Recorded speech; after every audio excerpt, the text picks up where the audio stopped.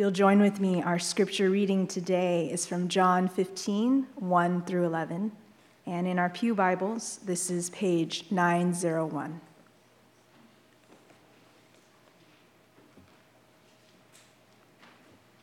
I am the true vine, and my Father is the vine dresser. Every branch in me that does not bear fruit, he takes away. And every branch that does bear fruit, he prunes, that it may bear more fruit. Already you are clean because of the word that I've spoken to you. Abide in me, and I in you. As the branch cannot bear fruit by itself unless it abides in the vine, neither can you unless you abide in me. I am the vine, you are the branches. Whoever abides in me and I in him, he it is that bears much fruit, for apart from me you can do nothing. If anyone does not abide in me, he is thrown away like a branch and withers, and the branches are gathered, thrown into the fire, and burned. If you abide in me and my words abide in you, ask whatever you wish, and it will be done for you. By this my Father is glorified, that you bear much fruit, and so prove to be my disciples. As the Father has loved me, so have I loved you. Abide in my love. If you keep my commandments, you will abide in my love, just as I have kept my Father's commandments and abide in his love. These things I have spoken to you, that my joy may be in you, and that your joy may be full. This is the word of the Lord.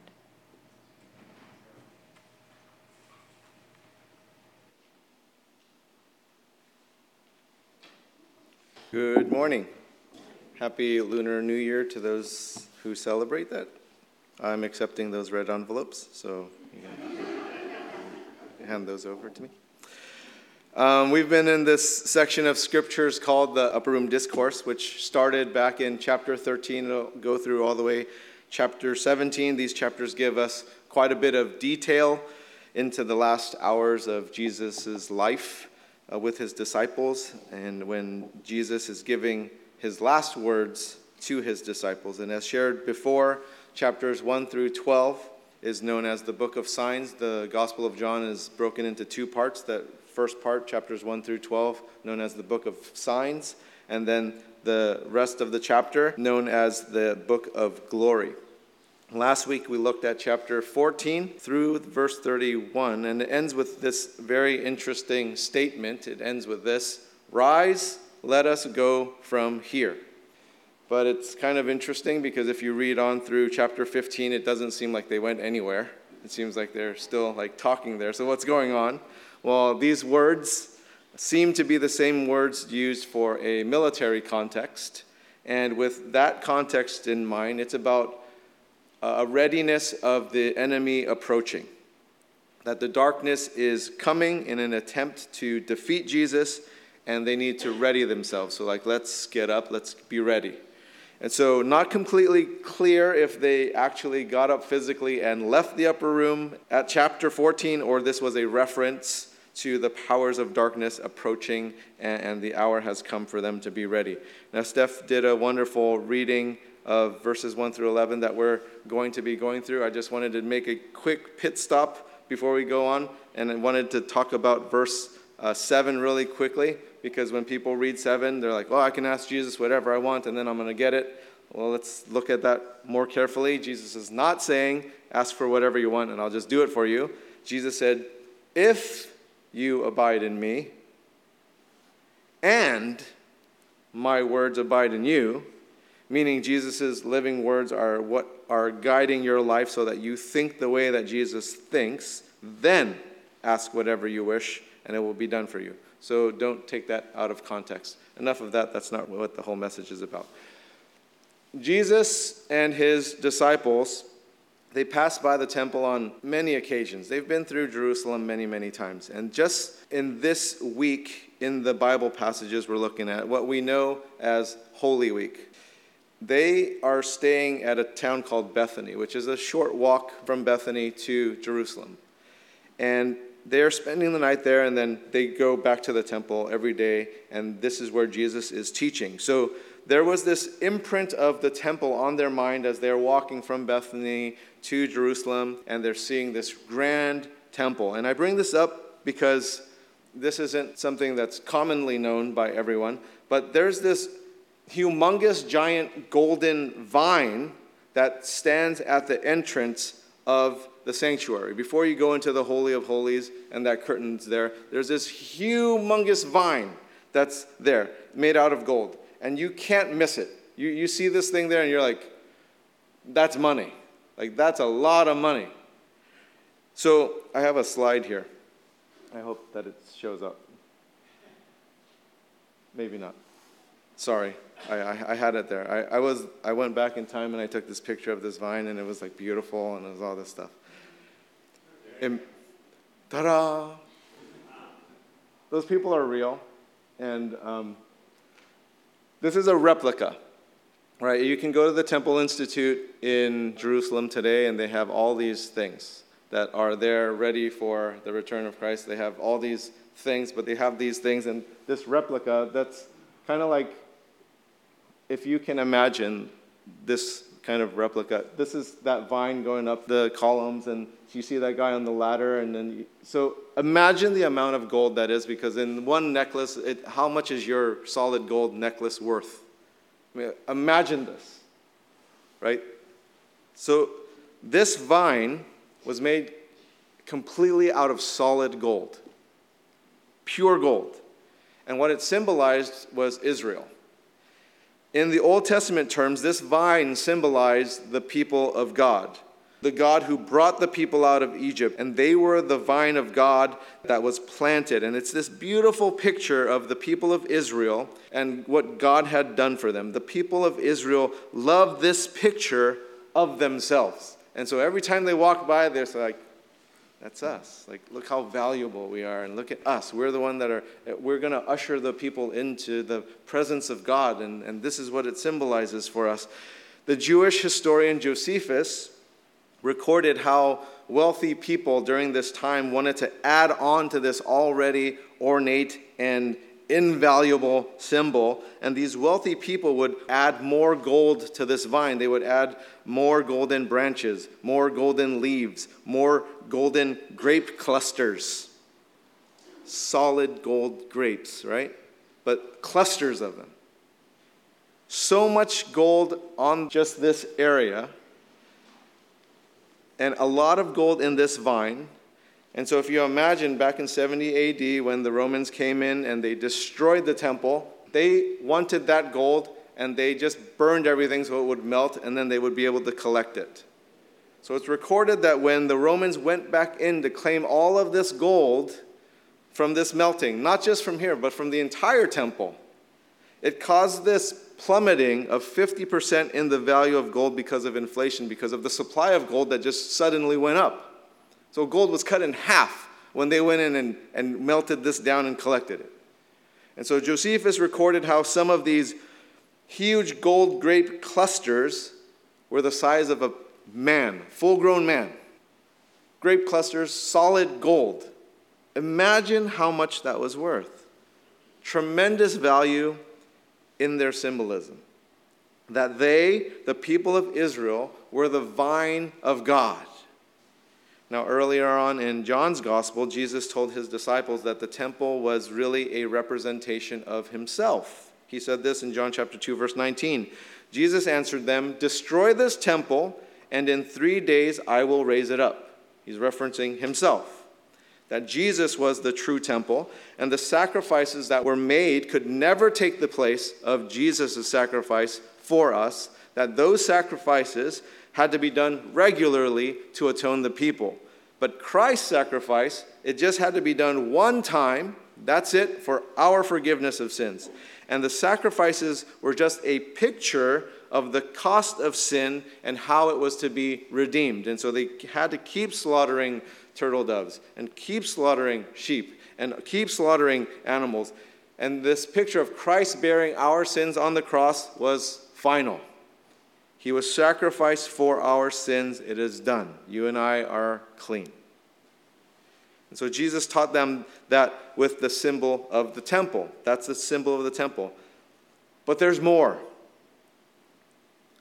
that solid gold vine right at the entrance of the Holy of Holies that everyone admired, as God is speaking of being the branches attached to the vine and is giving them and saying, abide in me and all these sorts of things, you have to think of this picture of what he's saying.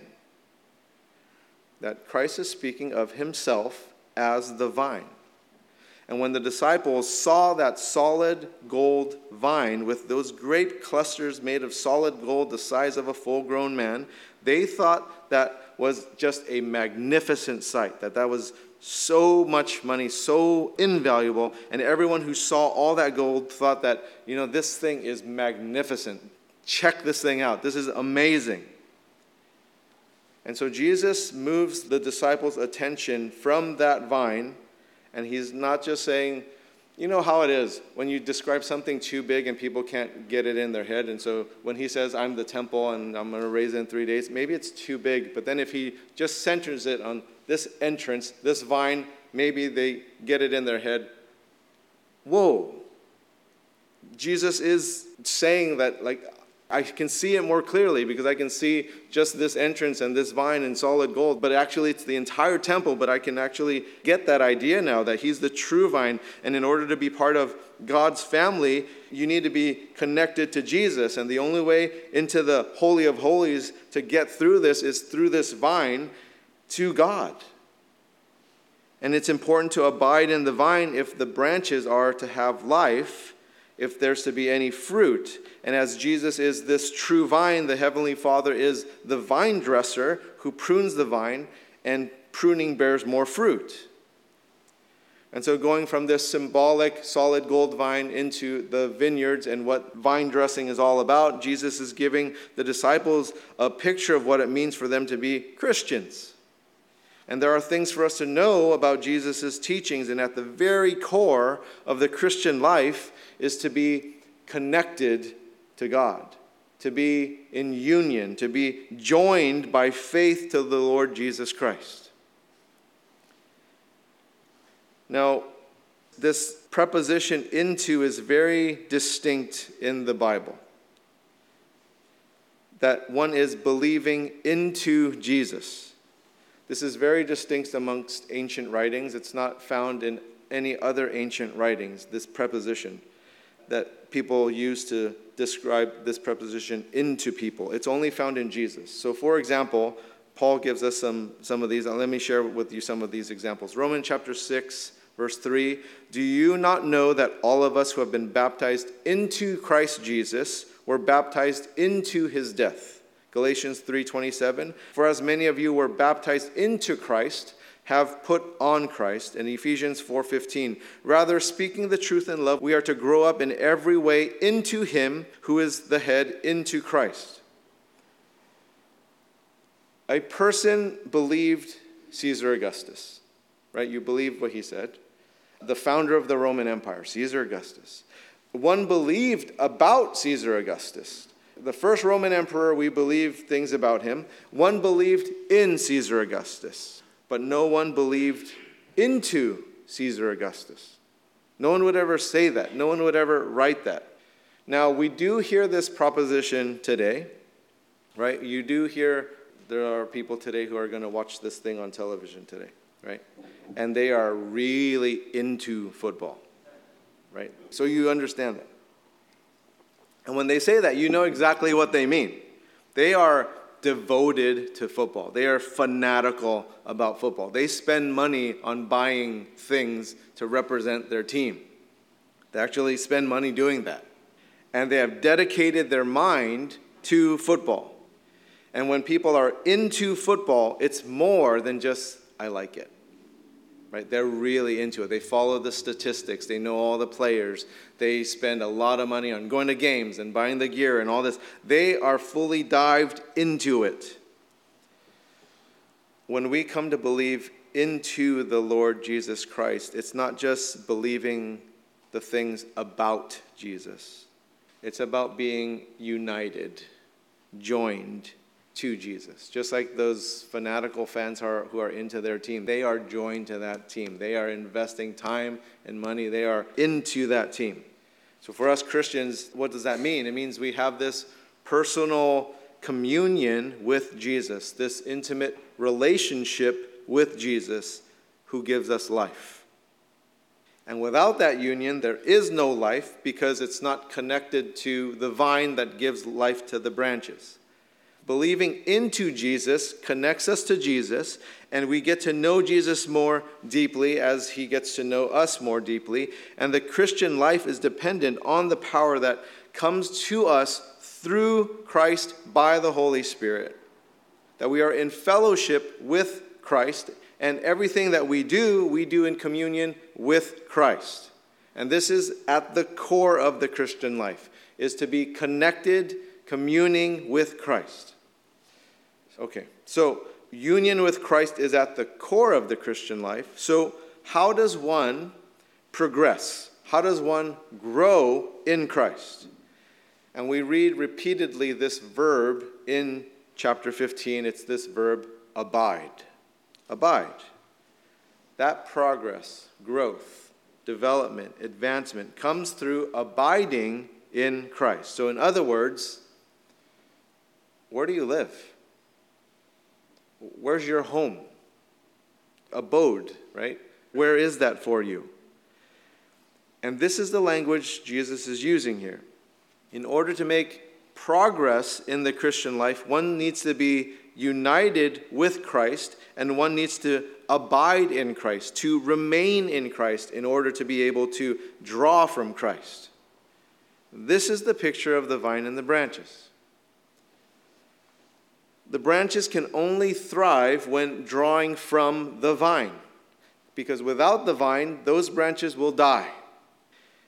And those dead branches are cut off by the vine dresser. Dead branches look like they're attached to the vine. You can't tell. And it's the same thing as when we get these heavy storms and these heavy winds, and you see these trees that just break apart, and you notice like, oh, the branch broke because it's dead. It's attached to the tree, but it broke because it's dead. It's not living to gain all the nourishment to hold that branch to the trunk of the tree. It's the same thing with branches and vines. It cannot be sustained, and it looks like it's attached. It looks like it, but it's not drawing from the vine. There's no nourishment. It's not thriving. They can't draw from the vine. And we just saw this happen. The disciples just saw this happen in the past hour of their Passover dinner. The vine dresser cut off the dead branch. John chapter 13, verse 27, Jesus said to Judas, "What you are going to do quickly." He's being cut. See, everyone else was fooled that Judas was attached to the vine. They had no idea. They thought Judas was going to run an errand for Jesus or something. They didn't know that this meant like, oh, he's not one of us. He's the one that's going to betray Jesus. But Jesus knew Judas was the dead branch, that Judas was no longer united with Christ. He was no longer abiding in Christ, that Judas was spiritually dead. He looked like he was attached because he was there. Jesus washed his feet. He was having dinner. He did all these things, but he's not. And Jesus said, what you're going to do quickly. You see, it's possible, very possible, to look like you are attached to the vine when you're really not. How would you know? How do you know if you are attached to the vine? It's very simple. You bear fruit because you're alive. That dead branch doesn't have live leaves coming out of it anymore. It doesn't have live fruit coming out of it anymore. It is dead, and you're going to see it brown, and you don't necessarily see it until a heavy wind or a heavy storm comes and it breaks, and you're like, oh, and you see inside it was completely dead. But the way that you see is the fruit. Because if you are drawing spiritual nourishment from Jesus, you will produce fruit. That vine will inevitably produce fruit in you as a living branch. There would be changes in your life to reflect who you are united to, who you are abiding in. You'd not only be connected to the vine, there would be fruit coming out of your branch because you are connected to the vine. Look back to these verses, starting in verse 4. Abide in me, and I in you, as the branch cannot bear fruit by itself unless it abides in the vine, neither can you unless you abide in me. I am the vine, you are the branches. Whoever abides in me, and I in him, he it is that bears much fruit. For apart from me, you can do nothing. If anyone does not abide in me, he is thrown away like a branch and withers, and the branches are gathered, thrown into the fire, and burned. Skip down to verse 8. By this my Father is glorified, that you bear much fruit, and so prove to be my disciples. That growth, that progress in the Christian life is evidenced by fruit. And it's not a painless growth. There is struggle in this development. You take a look at chapter 15, verse 2. Go all the way back. Every branch in me that does not bear fruit, he takes away. We understand that, right? We've talked about that already. But here's the second part of that, which is kind of painful. And every branch that does bear fruit, he prunes. What? Come on. Why? That it may bear more fruit. Did you hear that? This is like bummer. This is bummer verse right here. Every branch that does bear fruit, he prunes, that it may bear more fruit. And then you bear more fruit, and then you're pruned some more. And then you bear more fruit, and then you're pruned some more. And then you bear more fruit, and then you're pruned some more. I mean, this is not painless. This is not suffering free. I don't know about you, but I love vineyards. I love them. I've done a lot of lessons there. I used to take interns up to vineyards just to do Bible lessons out there because they have so much to teach us about the Christian life. It would be awesome just to do a retreat at a vineyard and go through these things, right? I love sharing about the Bible through vineyards, and we're in such a wonderful place that they're all over us. Right, you go east, there's Livermore. You go south, there's Santa Cruz. You go north, there's Napa and Sonoma. Like, they're all over. It's just an awesome place to live to get all of these lessons. They're so rich in what they have to teach us. If you ever want, the closest one I think is 35 minutes away, Livermore. You can get there, and there it is, right? Visit a vineyard and just see how it operates and read it with the Bible.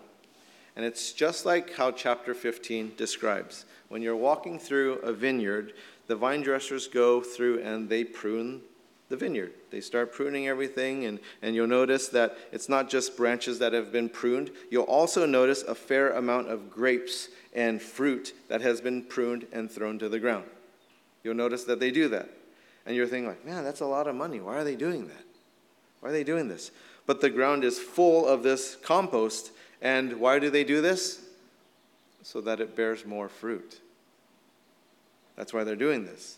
And it's not just more fruit, it's actually even healthier fruit. And so they go generations of this, and it's being able to produce a more valuable wine, a better wine. Jesus experienced a lot of pruning from the vine dresser, the Heavenly Father. He went through some serious pruning this evening and in the hours to follow this event. Tremendous physical, psychological, emotional, spiritual suffering and pain. But it did produce this wonderful generational fruit moving forward. Generations upon generations of fruit produced by Jesus. And you are evidence of the pruning of Christ that he endured for you. We are all here because of God's pruning of Jesus. And we are some of the small worldwide fruit within all of world history that Jesus has produced. What is true of Jesus as the true vine will be true of the branches that are united and abiding in him. And we will face the same ridicule, abuse, mockery, insults. There will be things in our lives that people will question about us, accusations made against us, that we're not living like them or think like them or believe like them or value like them, but the very things that cause the pain and the struggle in our life, the heavenly vine dresser will use to prune us so that we can bear more fruit. All of us have gone through pruning. Right? Who hasn't? Who has not gone through pruning? I would love to meet you and shake your hand. But many times our own personal pruning allows us to then empathize, extend compassion and care for others, to then extend strength and encouragement, support, blessing to others. And we're not always able to explain why things happen or fully understand what people are going through, but we realize a little bit more the way the vine dresser brings fruit into our lives. But as people who don't know about vineyards and they don't know about vine dressing, and they see the vine and the branches and they see all these cuts that the vine dresser is doing, and they're like, what are you doing? You're injuring the plant. You're like, look, all the sap's coming out and all these other things. And I don't know, people around here are very sensitive when you cut trees. They do not like it, right? They come out, do you have a permit for that? Do you have this, blah, blah, blah, and all this stuff. And it can even be an arborist that we've hired to like cut down a tree or trim it back or something, and like, this is a diseased tree, we need to cut this stuff, and with this, so it might not look good to you. And a lot of times when I drive by and people are like pruning trees and stuff, like, what do they do to that thing? That thing looks hideous. Like, they've cut everything, all the beauty's gone, but then they know what they're doing, right? They're not injuring the tree. They're actually making it more healthy. And if you have no idea about vine dressing or how vintners work, you go through and you're like, what are you doing? Look at all these grapes. Look at all this stuff. If you cut more leaves off, don't you ruin like photosynthesis? And how is that going to work? And you start questioning the vine dresser and what they do and all this stuff. And people question the vine dresser even though they have no clue about what it takes to bear good fruit. People question God all the time. Why would God do that? Why does God do this? Why this? Why that? And it's like, do you even know how to bear healthy fruit? It's like you walking through a vineyard or you going by trees and stuff, and you just look at it and you're like, why would somebody do that? But it's actually for the benefit of the vineyard. It's actually for the benefit of the tree to bear more fruit. And it's just, you don't know. But God does. God's doing things that you and I don't know about. And it might not look right, but it is. And people do this with God all the time. God, the true vine dresser, knows exactly what he's doing. You and I might have some ideas, but we really don't know. And in fact, if it was up to us, we'd probably do more damage and actually kill the vine. We'd kill the tree. See, God doesn't waste the pruning that he does. The core of the Christian life is communion, it's connection with Christ. And the way to grow in the Christian life is to abide in Christ. And the fruit of the Christian life is to have joy in Christ. That's the fruit that we have. Look at verse 11. These things I have spoken to you, that my joy may be in you, and that your joy may be full. We are united, communing with Jesus Christ. When we abide, we grow in Christ, and we'll experience the joy of Christ in us from that. And as the life with Christ in our life grows, so will this joy that is his joy be in us. Christ becomes our joy, and we become Christ's joy. Isn't this like so wonderful? That you and I can give incredible joy to Christ. This is an amazing thing. After all that Christ has given us, for us to be able to give something to Jesus is an awesome thing. I don't know if you've ever thought about this. Some of you are going to celebrate Valentine's Day. Yes, or maybe no. No. Well, who knows? Whatever. If you celebrate Valentine's Day, it doesn't have to be Valentine's Day. It could be any gift-giving event. Just imagine this. For some of you, isn't it so difficult for you to shop for your loved one? Like, the most difficult person to shop for. Like, my wife getting me something is pointless.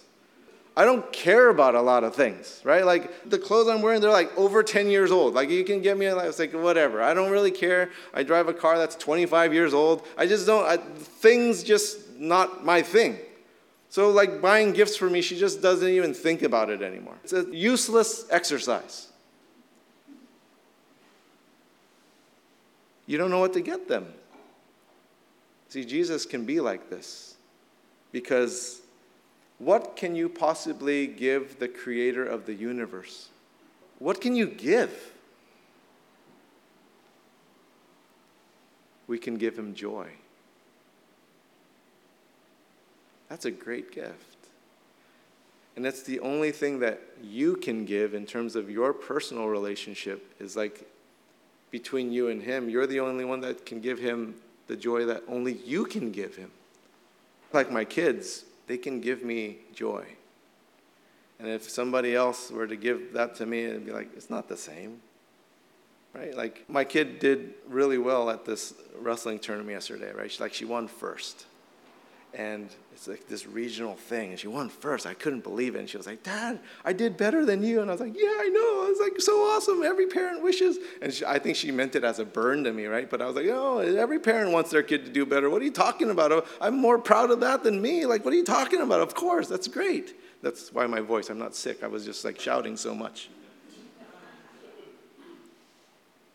But like all the other weight classes that happened before her and after her, there's no joy. I don't know them. They're not my kids. With Jesus, you and him, you're his kid. You can give him joy. It's marvelous. You see, some people may view the Christian life as burdensome. The reason they view it as that is because all they hear is, I need to do better. Or you need to do better, or we need to do better as a church, or that's all they hear. And if that's all you hear, dude, that's a burden. It's burdensome to do that. I mean, just do that to your kids. You know, your kid gets an A. Oh, it's not 100? Why didn't you get 100? Do better.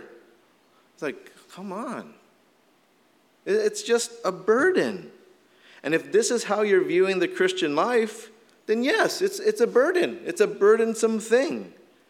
And experiencing joy with Christ is impossible living like this, where you always have to do like, what do I have to do? What do we have to do? What you have to do? And it's like doing.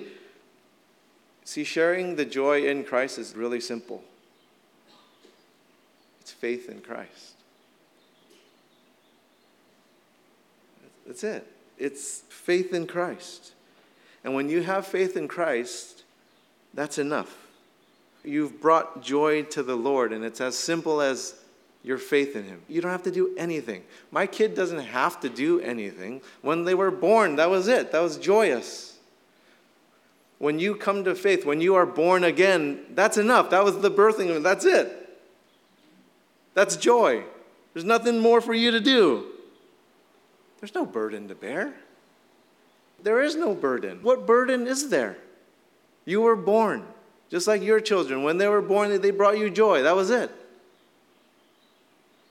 Because what can you and I possibly do for Christ that he can't do himself or get somebody else to do? Here's one thing. The joy that you bring him as his child. You're the only one that can do it. Only one. Your personal communion, joy with Christ in the abiding. No one else can do it. He can't have someone else do that for you. Only you. You're the only one. And it brings him immense joy. Immense joy. Joy that you can experience with him. Take a look at Nehemiah chapter 8, verse 10. The joy of the Lord is your strength. Jesus Christ is our strength through joy. It's about the joy of the Lord, not the joy in experiences or material things or any other idolatrous thing that just fades away. The only joy that doesn't fade away is the joy of the Lord, which is our eternal strength. Something for us to just kind of sit with this week, for you to just share with God. Lord, may I be a joy to you. And just sitting with that, with the joy of the Lord, knowing that you don't have to do anything. You don't have to do anything. You bring joy to the Lord because you have faith in him. You were born again as a child of his. It's that simple. You bring joy. And you know that you gave Jesus, the creator of the universe, something only you could give. No one else could give it. Only you. And the personal joy only you can give him through communion with him and abiding with him. Let me close with this verse 11 again. These things I have spoken to you, that my joy may be in you, and that your joy may be full. Let's pray. Lord Jesus, so humbling to know that the creator of the universe just finds this simple joy in us because we have faith in you. And we're so busy being doers, especially in the Bay Area. We want results, we want empirical evidence, we want things, we want data, we want all these sorts of things to bring about changes. And your formula is so simple. It's faith in you. And then abiding in you. So having this communion and then abiding in you, and then these evidences of fruit of our life coming out, and people always questioning, like, why all the difficulties and challenges and suffering and all these things, and yet all it is you pruning so that we bear even more fruit. And yet we blame you for so many things, or we blame the church for so many things, or we blame Christians for so many things, when it's just individually we can bring you so much joy, the only gift that we can give.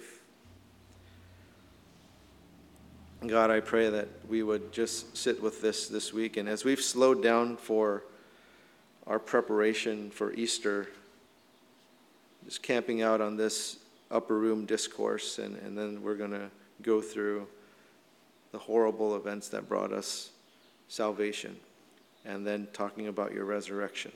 Would you prepare our hearts and slow us down just to sit with you at this time for this all-important event throughout all history? In Jesus' name, amen. This time, if you would like prayer, you can ask questions of Susanna, who's in the right front pew, or Mike in the left front pew. They'd be happy, they'd be honored to pray with you. And at this time, we're going to take communion together. And so if you don't have those elements, just hold up your hands and we can get that over to you.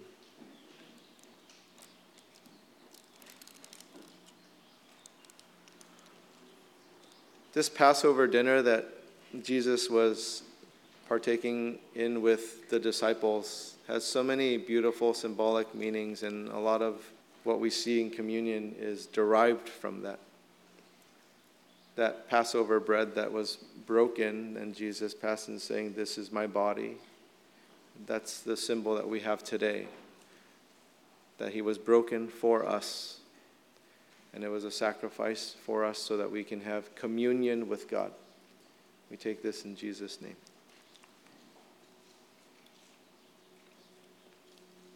The fruit of the vine symbolizing the blood of Christ shed for us. That fruit of the vine that is only alive to go to the branches if you and I are attached to that, and it's living through that. We are abiding in that nourishment, that he's giving us nourishment through that. We take this in Jesus' name. Lord, thank you for this beautiful symbolism. We see this beautiful symbolism throughout the Bible, that vine at the entrance of the Holy of Holies. When people would look at that and see this beauty, this value, and then for you to bring it back and show them that, and then to bring them back to a vineyard and how that works, just the way that you teach is so deep. And we pray, Lord, that as we read the Bible, as we fellowship, as we worship, that our communion deepens with you, that our abiding is deepening with you. In Jesus' name, amen.